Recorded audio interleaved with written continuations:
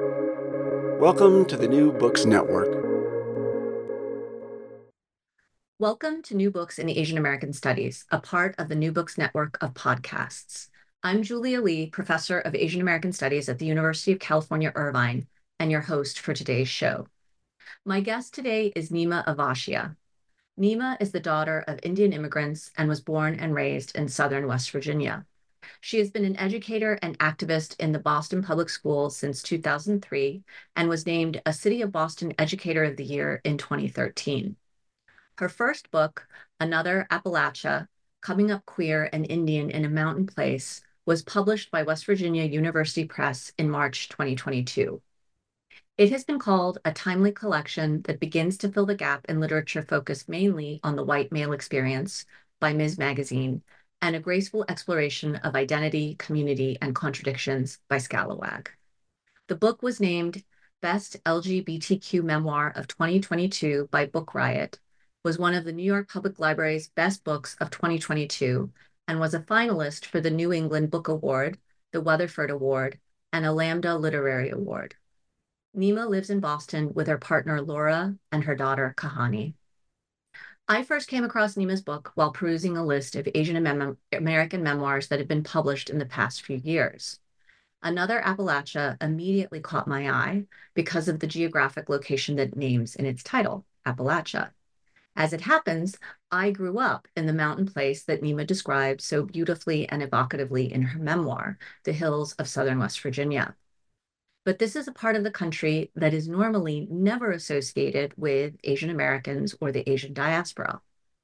We all know, or think we know, the places where Asians belong in this country, in cities like San Francisco, Los Angeles, Vancouver, Jersey City, or New York City, or in urban enclaves like Little Saigon, Little Tokyo, Chinatown, Little Manila, or Little India.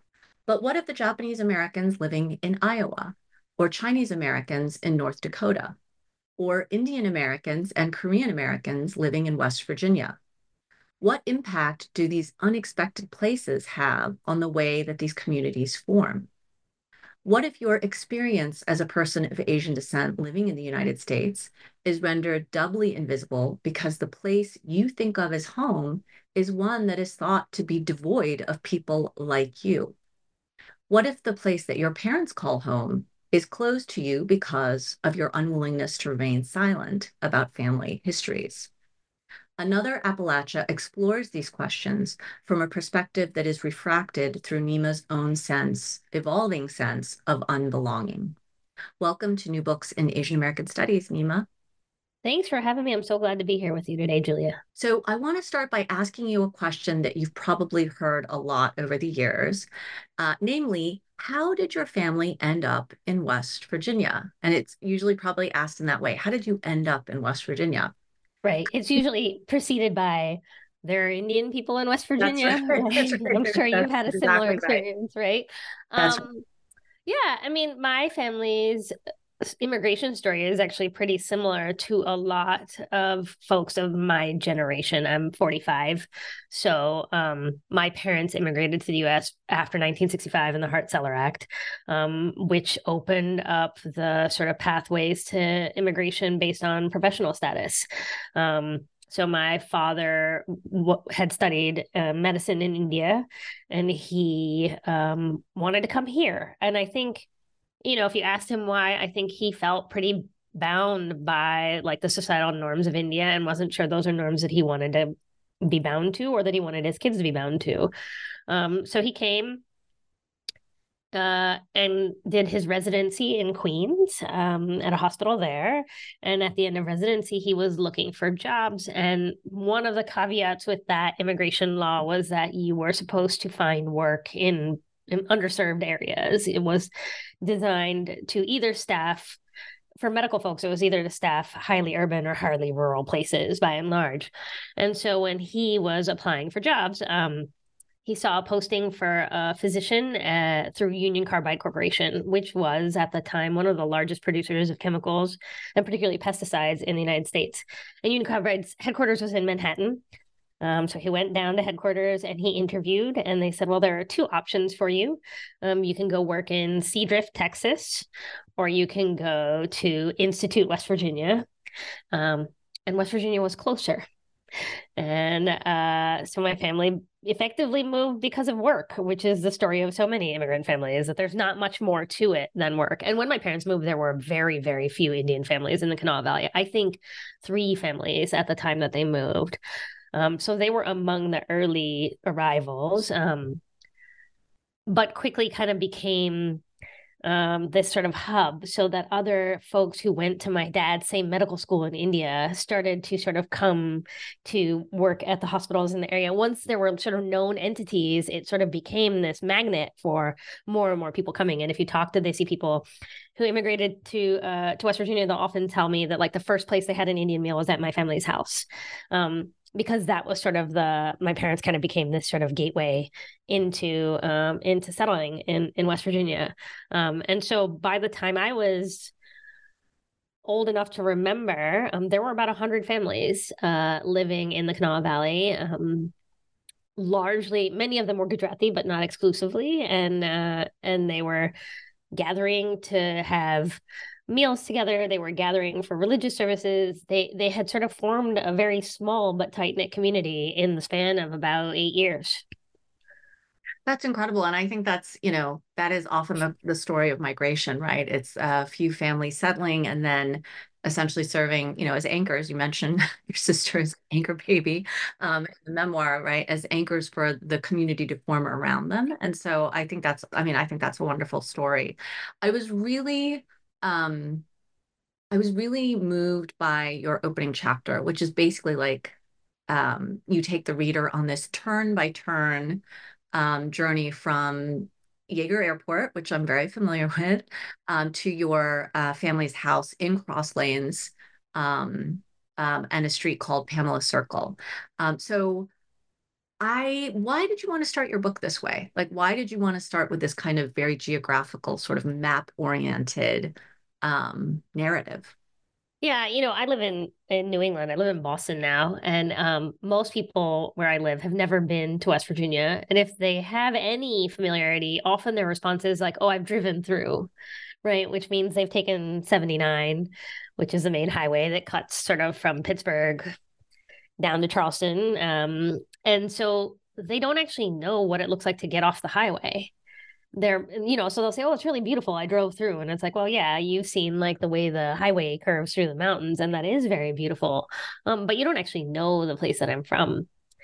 And that's sort of my general experience with people, is like they don't know. And I actually think that's true writ large about people in America, which is that when you talk about places like Appalachia and the South, the majority of Americans who live outside those regions do not have familiarity with the people in those regions, but they have a lot of stereotypes about the people in those regions. And they operate from those stereotypes in ways that are pretty unabashed. Like, it's kind of amazing how okay it continues to be to just dehumanize and stereotype Southern people and Appalachian people in this country in 2024. And so I felt like if I was going to write a story about home, I really didn't want readers to be outside of it. I didn't want them to be reading from a place of judgment or from a place of distance. I wanted them to be in the car with me. I wanted them to feel like they did not have an option when it came to their proximity, that like I was going to force them to be as proximate as possible. And in order to do that, the first thing I had to do was put them in the car and take them home. Like, they had to see what it looks like to go home and what all those markers mean and how those markers signify shifts in what has happened to our home over the past 30 years. They had to see those from up close, not from a distance. And so I also chose to use the second person for that reason, right? The second person doesn't let the reader escape responsibility.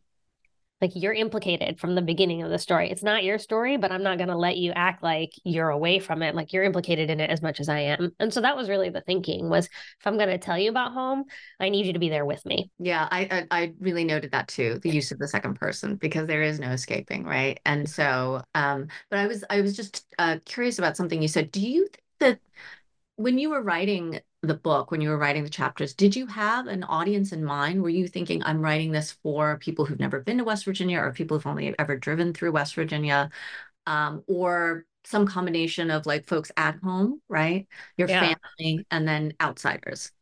I mean, selfishly, I'd say the first audience for this book was me, because I was in my mid 30s before I ever read a book that even remotely mirrored my experiences. And that book was Mary Jacobs' graphic memoir, Good Talk, which she didn't grow up in West Virginia, but she grew up in small town New Mexico. She was queer. She was asking questions about race and gender in ways that felt really important to me. But I was in my mid 30s before I saw that book. And while it was close, it wasn't the same. And the books that were being published about Appalachia, rendered me and people like me and my family completely invisible, right? So in particular, I think about J.D. Vance's book, Hillbilly Elegy, which was on the New York Times for bestseller list for 54 weeks and never mentions immigrants in Appalachia, never mentions Black people in Appalachia, never mentions queer people in Appalachia, really serves to perpetuate all of the stereotypes and doesn't complicate any of them.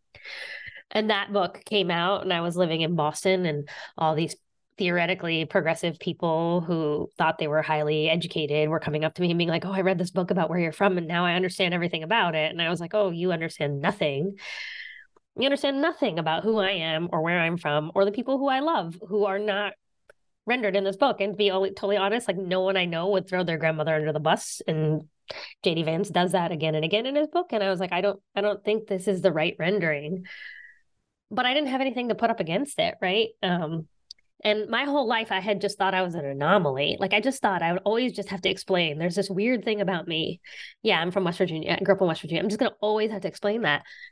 And I started to think about the value of counter narrative and how when you have a place like Appalachia that's being rendered so flat, what function can counter narrative serve there? So, yeah, my community was only 100 families, and there are only like 3 queer, desi folks of my generation who I can think of who I grew up with, right? We're not talking about big groups of people here, but is there a way in which telling the story of that small community and telling the story of the tiny intersection that I grew up at pushes back against this dominant narrative and complicates it a little bit and makes it harder for people to hold these sort of like wide stereotypes that don't really afford Appalachian people the complexity they deserve. And I like to say that even if no one reads my book, like if they look at the cover, like they're already kind of stuck, because the cover of the book is a really iconic state park in West Virginia. Pretty much every West Virginia family has a picture of themselves in front of Babcock Mill State Park. It's a grist mill in the fall, except that who's in front of it in my picture is like my Desi parents and our extended sort of adopted family of West Virginia Desis. And if you thought West Virginia was all white people, like you'll never think that again, even if you just only look at the cover of the book, right? Somehow there's already an interruption that's happened to your narrative that feels important to me, because if I can interrupt that narrative, then it makes people more willing to say, well, like, I don't know if I can accept this stereotype or this flattening that's happening or this dehumanizing that's happening. I'm not sure I can accept it because I know there's more to this place than this one single story. Yeah, more to that place, but also more to the Indian experience in America, right? Absolutely. Also gets flattened in multiple kinds of ways. And your narrative, your memoir really beautifully evokes like the complexity, right, of that experience. It isn't just in places like Jersey City or That's right. urban enclaves like that, right? Yeah. In fact, when I went to college, I really struggled because I went to Carnegie Mellon, which is in Pittsburgh, and most of the Desis who were there were from Jersey, Long Island, Chicago suburbs, like the places where we traditionally expect there to be Desis from that we know. And they all hung out together and they all did everything together. And yet I looked like them, right? I should have felt really affirmed by their existence. And actually I felt incredibly excluded. Because I had grown up in such a different context. I felt like we didn't understand each other. I had one Desi friend who was from Oklahoma. We understood each other, right? Like that was the extent of sort of my feeling of connection to Desis in college. But I think it was because even for them, there was this sort of like assumption that everyone had had an experience like they'd had. They didn't even realize necessarily that there were Lacy people in places like Pikeville, Kentucky, or Charleston, West Virginia. I want to go back to something you said, like this, the question of how did you end up there? How did your family end up there? There are Indians and, in West Virginia. And your response, I think, was really interesting. You said, oh, this is just something I'm going to have to explain for the rest of my life, right? Yeah. So I mean, because I experienced that too, like what were you doing there? Or even growing up, visiting my parents' friends who lived in kind of more recognizably like Korean American places like Flushing or elsewhere. That feeling of like defensiveness, like, yeah, because your experience is being rendered invisible by the very people that you think would understand you, right? Yep. So can you just talk about like the dynamic of that question and then your response to it? Yeah, I mean, I think there is a way in which anytime someone asks that question, what it means is they don't see you. Because effectively, what they're saying is, I don't believe you. I don't believe that your experience could exist. I don't believe that your experience is valid. And so you feel like you just have to continually assert the validity of your growing up in a way that feels unfair. Like it feels like, why can't we just accept that have been Chinese families in the Mississippi Delta for over 130 years? Like, why is that so hard for us to get our heads around? Like, we can accept diversity in all kinds of places, but we can't accept it in rural places. And it is a distinct upbringing. Like, I absolutely think that there are ways in which who I am is so deeply shaped by where I grew up. And I feel like what people are basically saying is like, well, that experience doesn't matter or that experience doesn't have validity. And so I think that's where right, because I could just let it go, but I don't let it go. I always feel the need to like respond to it. And I think it is because of that, because it invalidates what I know to be like a lot of people's experience. If we did the math, you probably know this math better than I do about Asian Americans in rural spaces, but it's not a small number of people. No, and it's growing, like in the South particularly. Yep. That is the sort of where all the growth is happening in terms Yep. of Asian Americans. And like I said, there's a long history of actually Asians living in these places all across America, right? But we Yes. come to associate Asian diaspora with the coasts or, with New York City or these particular places. So um, I'm going to ask you a question now that's a really loaded one. There's no easy answer to this because your book and it's many things, but one of the things I think it is a rumination on the meaning of the word home Yeah. and the feeling of home, right? And so there is a chapter where your mother says like home is where your family is, right? Where you discover your parents are going to leave the state essentially. Yeah. And by that definition, she considers India to be her home, That's right? right. Even if she doesn't live there for decades and decades. You talk about it in a much more conflicted way, right? As a combination of things, but also a sense you use this word of missingness. So can you talk about where you consider home to be and what that notion of like missingness is about? Yeah, I have a mentor, Geeta Kotari. She's a professor at Pitt, and she likes to tell me that nostalgia is a disease, and I am deeply afflicted. And she's not afflicted by nostalgia, lucky her.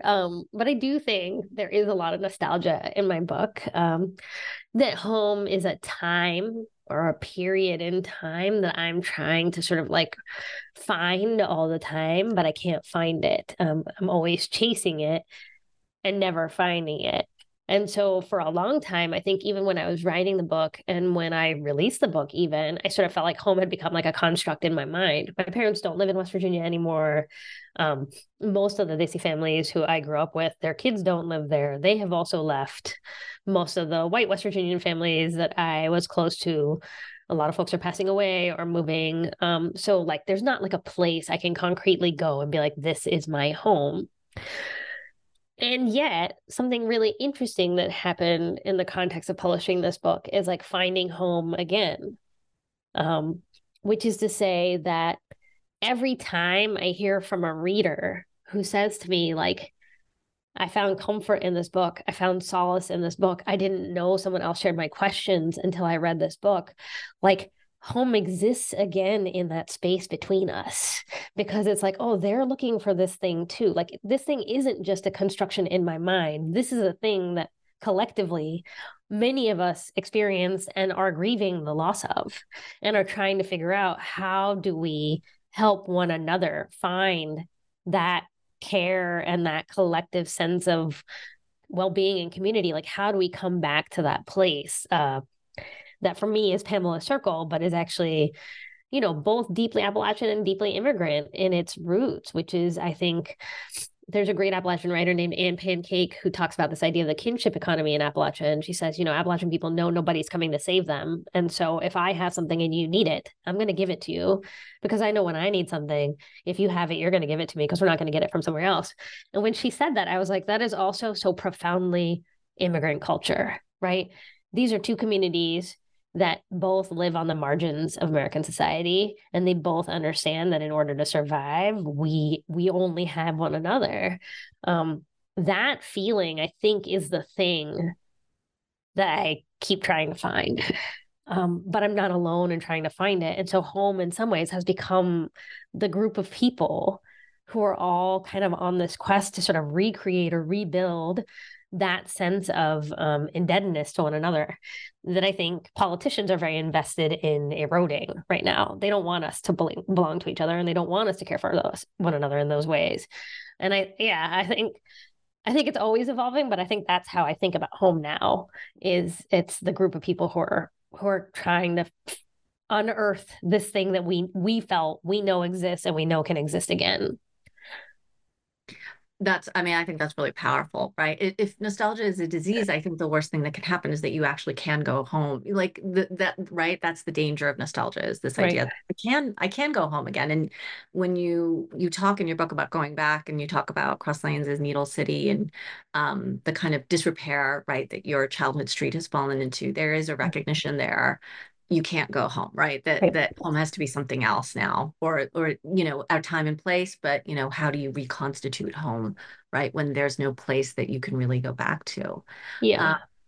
So I wanted to ask you, because you mentioned you talk about your father, right, and you talk about father figures from your childhood, but you talk about your father with this very evocative phrase, two evocative phrases, I'd say. One is company man, right? Yeah. Because he worked for Carbide, and was a defender kind of chemicals, and the wonderful thing that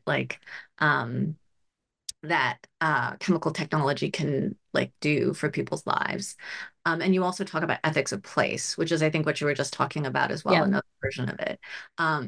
And these ideas really strongly influence both you and your father. You say you have very different approaches, right, to what those terms might mean. So can you just talk about that relationship with your father, and that kind of sense of him? You say at various points, like, he's a company man, and you are not, right? You thought you were a company man, but then it turns out you're not, in your role as educator, an activist. So can you just talk about those phrases and your relationship with your father? Yeah, I mean, I think my dad, and I think a lot of this is generational. Like, I think that when I think about my parents, their critique of America, of white supremacy, of capitalism, of all those things, like, it is, they've been here 50 years, and I feel like they're starting to get it. Because they've been here long enough now to be like, oh, like, these things don't change, or these things keep happening, or, we can't just write these things off as individual microaggressions. Like, we can see the patterns in the systems. Whereas when you're the kid of immigrants, I think those things become clear to you much more quickly. School, I think, plays a big role in helping you learn very quickly that systemic racism is real, and we're living in the context of it all the time. But I think that what that meant for my dad initially is, like, he was so clear about the fact that Carbide was affording us all of this opportunity, right? Like, he was able to buy a house. He was able to put us through school. He was able to change his family's economic status in India because of the work he was doing there. And he did see lots of benefits as somebody who grew up in a country where malaria was killing hundreds of thousands of people. When he sees pesticides, he understands that, like, well, actually, these things address that issue, right? He's very pragmatic in those ways. I think And Carbide actually as an institution was kind of different then too.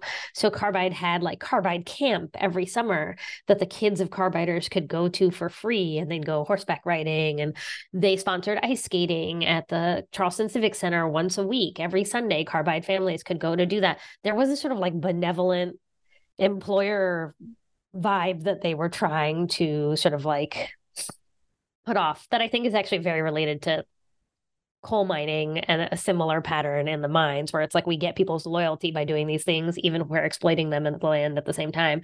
I don't think he could see the even though for a really long time.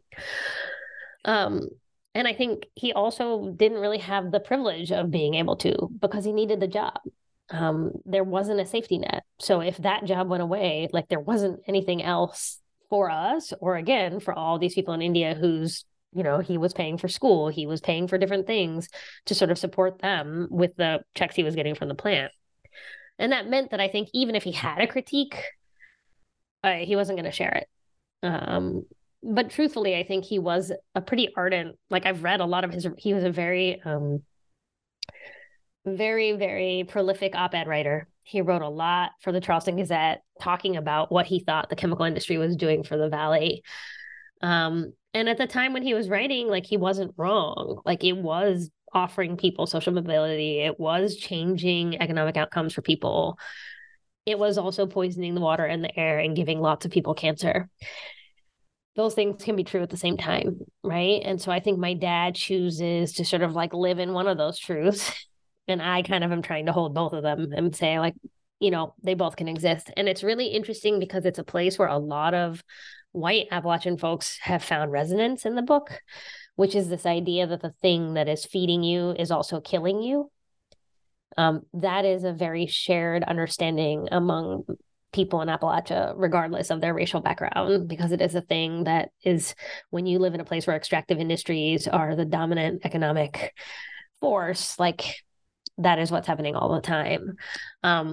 I think for me, I saw the way my dad worked, and in a lot of ways I wanted to embody it. My dad was like, I don't know, like a minor celebrity in our town, like he couldn't go anywhere without people wanting to see him, wanting to talk to him. He went to every funeral, every wedding. Like he was very embedded in the community because of his work at the plant.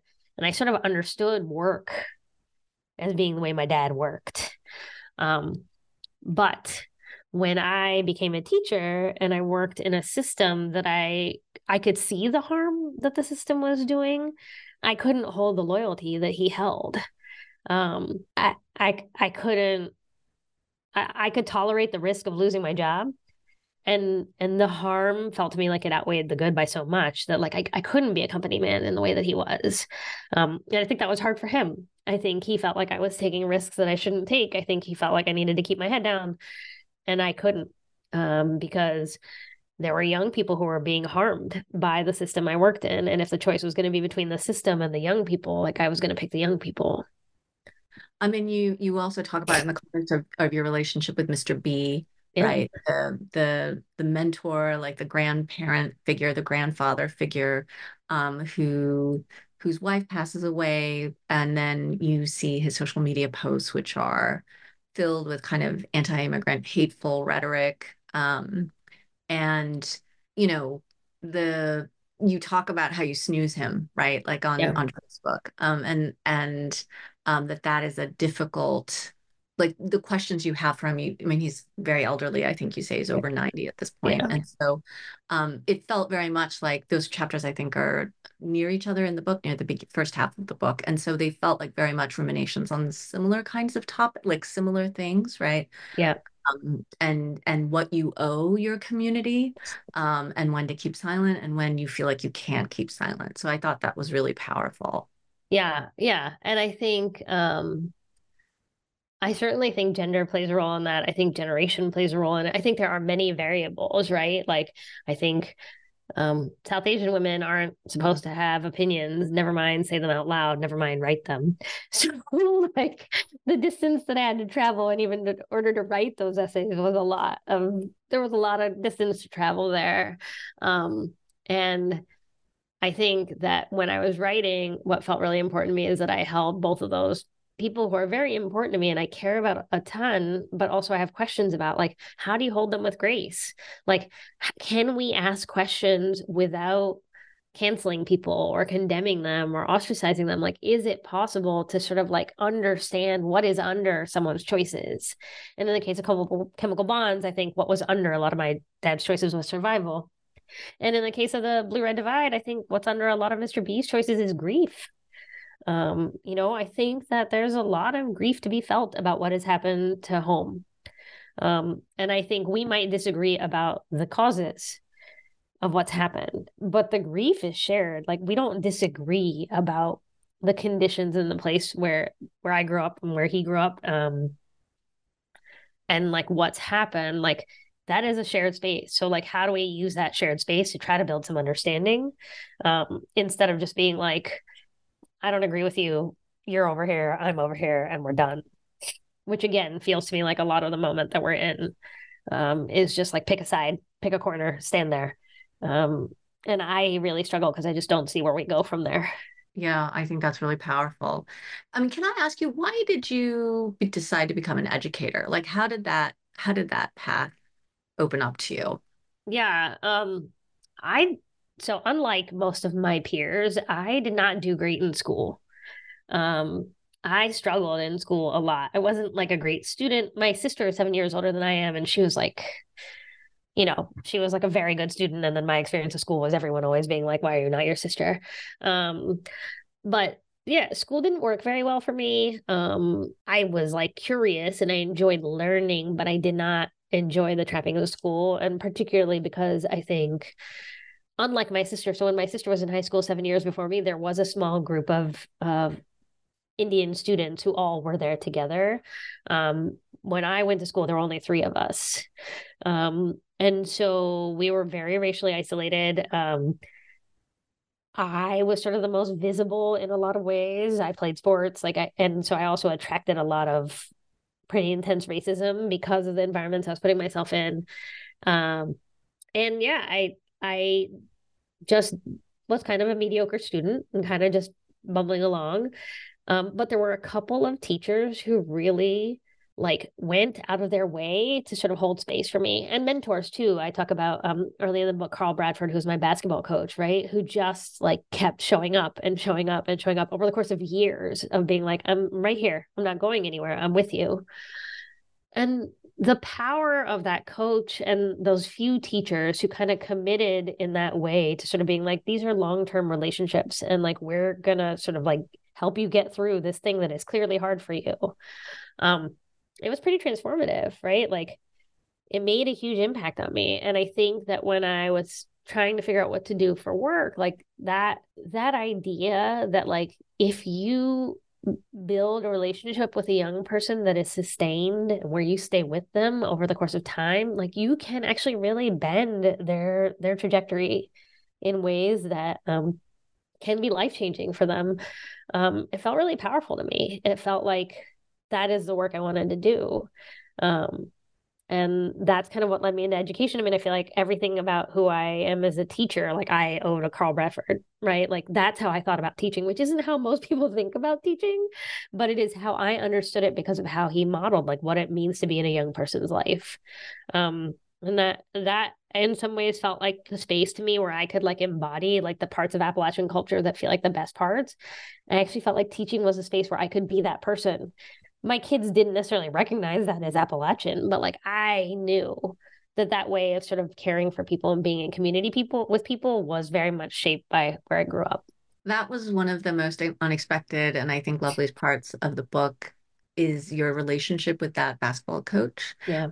and how you describe yourself as like profoundly unathletic and clumsy, and but you went out for basketball, and his advice to the Wilt Chamberlain, right? Yeah. Yeah. Chamberlain throws underhanded and you made a basket.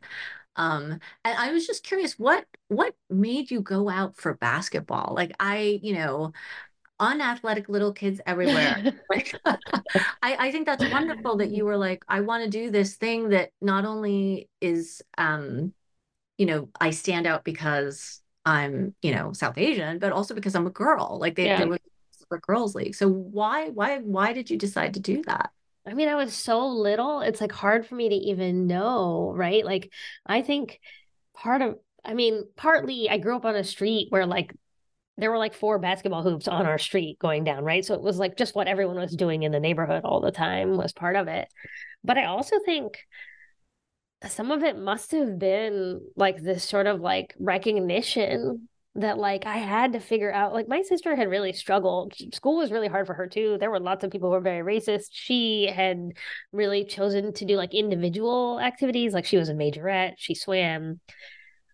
Those things don't necessarily build community in the same way. And I think I was really trying to figure out how I was going to survive that context without getting beaten up quite as badly as she had. And it seemed to me like figuring out like a community or a space like team sports might help. And I think that's part of what was driving was like being like, can I find like a space or a community that's going to buffer me a little bit from all of this that's happening all the time? Okay. Yeah, that's really, I mean, I thought that was very unexpected and, a little sad because I feel like now in this, you call it like the pre-hyper competitive era where, a scrawny little kid could go out for the Yeah. basketball team as opposed to now, which is like everybody No. is in leagues and it's so hyper professionalized and it costs a fortune. And Yep. that's not possible in lots of places now, which is terrible. So I wanted to ask you about a chapter later in the book where you refer to yourself as an only generation Appalachian, Yeah. right? Some people are like 3rd generation, 4th generation. You're like 8th generation. 8th Yes. generation. I'm only generation. Um, and this is in the context of your acceptance at the Appalachian Writers Workshop in Kentucky. So do you consider yourself an Appalachian writer? Like, is that a label that you're comfortable with? So I wasn't when I was writing. And that's why that essay exists, is because I was like, I don't even know. Like, I never knew. Like, can I claim that term? Like, does it apply to me? Right. But a couple things happened. One is that in the process of writing the book, I met other Appalachian writers who recognized the Appalachianness in my writing and would talk about it and help me see the connections between my writing and other Appalachian writers in a way that like I couldn't see. So Anne Pancake, who I mentioned earlier, she talks about the idea that in Appalachian writing, place is a character. Like place has as much salience and as much relevance as any individual character in the story. And that's absolutely true in my book. Place is a character, right? Like she kind of was able to draw those literary connections that sort of helped me to see where my book falls in relation to this broader set of Appalachian literature. That helped me.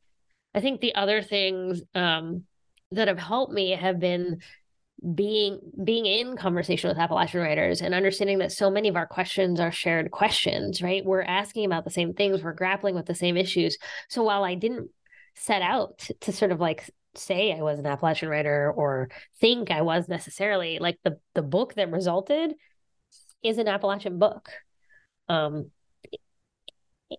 which I guess is sort of like the proof is in the pudding, right? It's like those characteristics of place, the way that it shapes us, the way that it informs the way we think, the way we view things, the way we write, like it's all in there, whether I intentionally put it in or not, it's there. And so it has been easier to claim that title also because there are some really powerful things happening in Appalachia now. Like, I think the word Appalachian feels tight even to people who live there and have lived there for generations. It sometimes feels like they don't know if they can claim the word, right? So queer people in Appalachia call themselves Fabulachia, right? So it's like, how do I sort of acknowledge my queerness in the context of this place, right? There are all these, I read about Appalachian poets who are Black and Appalachian and want to assert their Black identity and their Appalachian identity at the same time.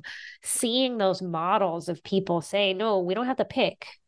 It's not one or the other. Like we can be all of these things at the same time, I think has made it easier for me to say, yeah, I also can be more than one thing at the same time. You say Indalachen, right? Yeah. Yeah. Yeah. And you have that chapter where you talk about recipes and spices and the Yep. ways in which, you adapt, like how your mother found all these things or your community, the Indian community found all these things and were able to create, right?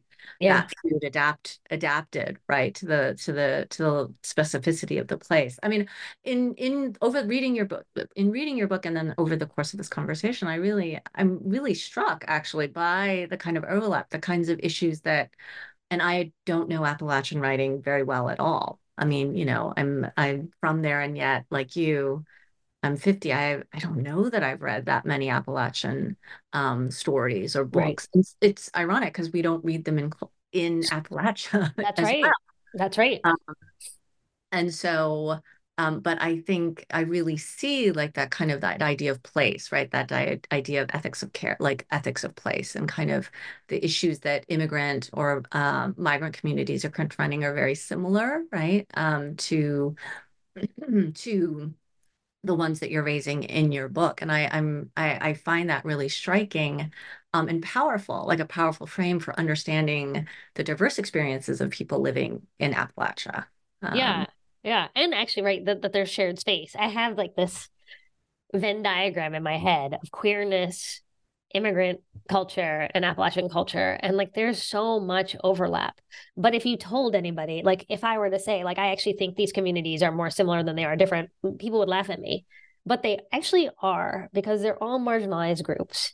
And effectively, when you live on the margins, like the ways in which your culture and community are shaped by the need to survive, and by like the fact that that is what you're trying to do all the time, like there are only a certain set of survival strategies that any of us have. And so those survival strategies are the center of the Venn diagram. Like they're shared across the spaces. And to me, like, and this is like, an optimism that I don't even feel like I think it's mine, no one else has it. But like I feel like if we could get people to sort of see that shared space, if what politicians and leaders were doing was being like, look at the shared space, look at the shared space, like I feel like we'd be in such a different place as a country.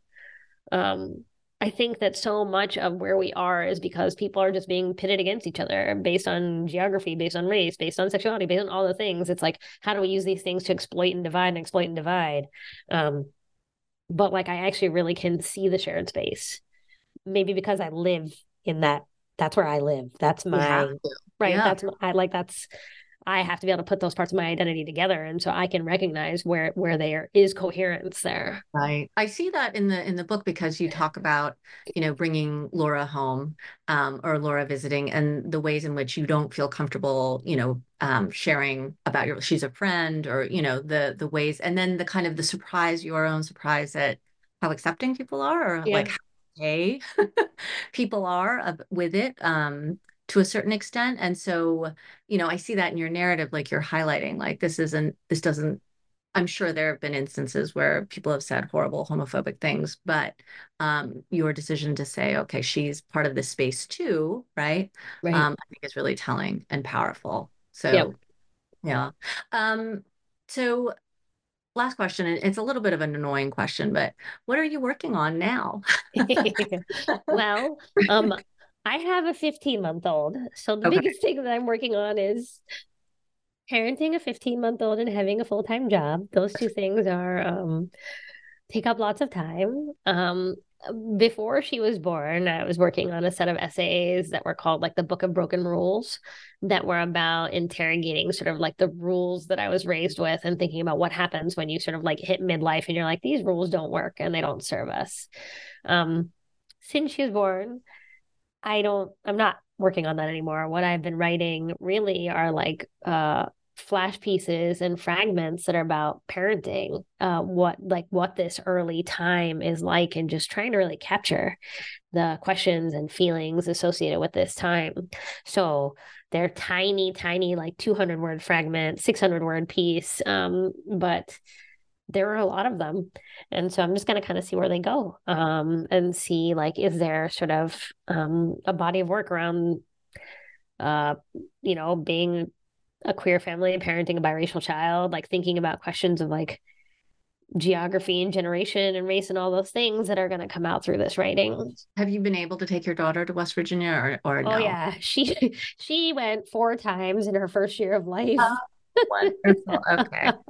So So that'll be she, part of her about her childhood too, in some way. yes, it's funny because my parents would always take me to India back to like their childhood home, and I'd be like, "Why are we here?"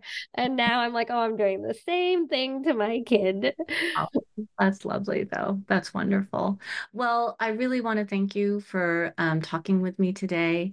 The book title is Another Appalachia Coming Up Queer and Indian in a Mountain Place from West Virginia University Press. Thank you so much, Neema. It was a wonderful conversation. Thank you, likewise.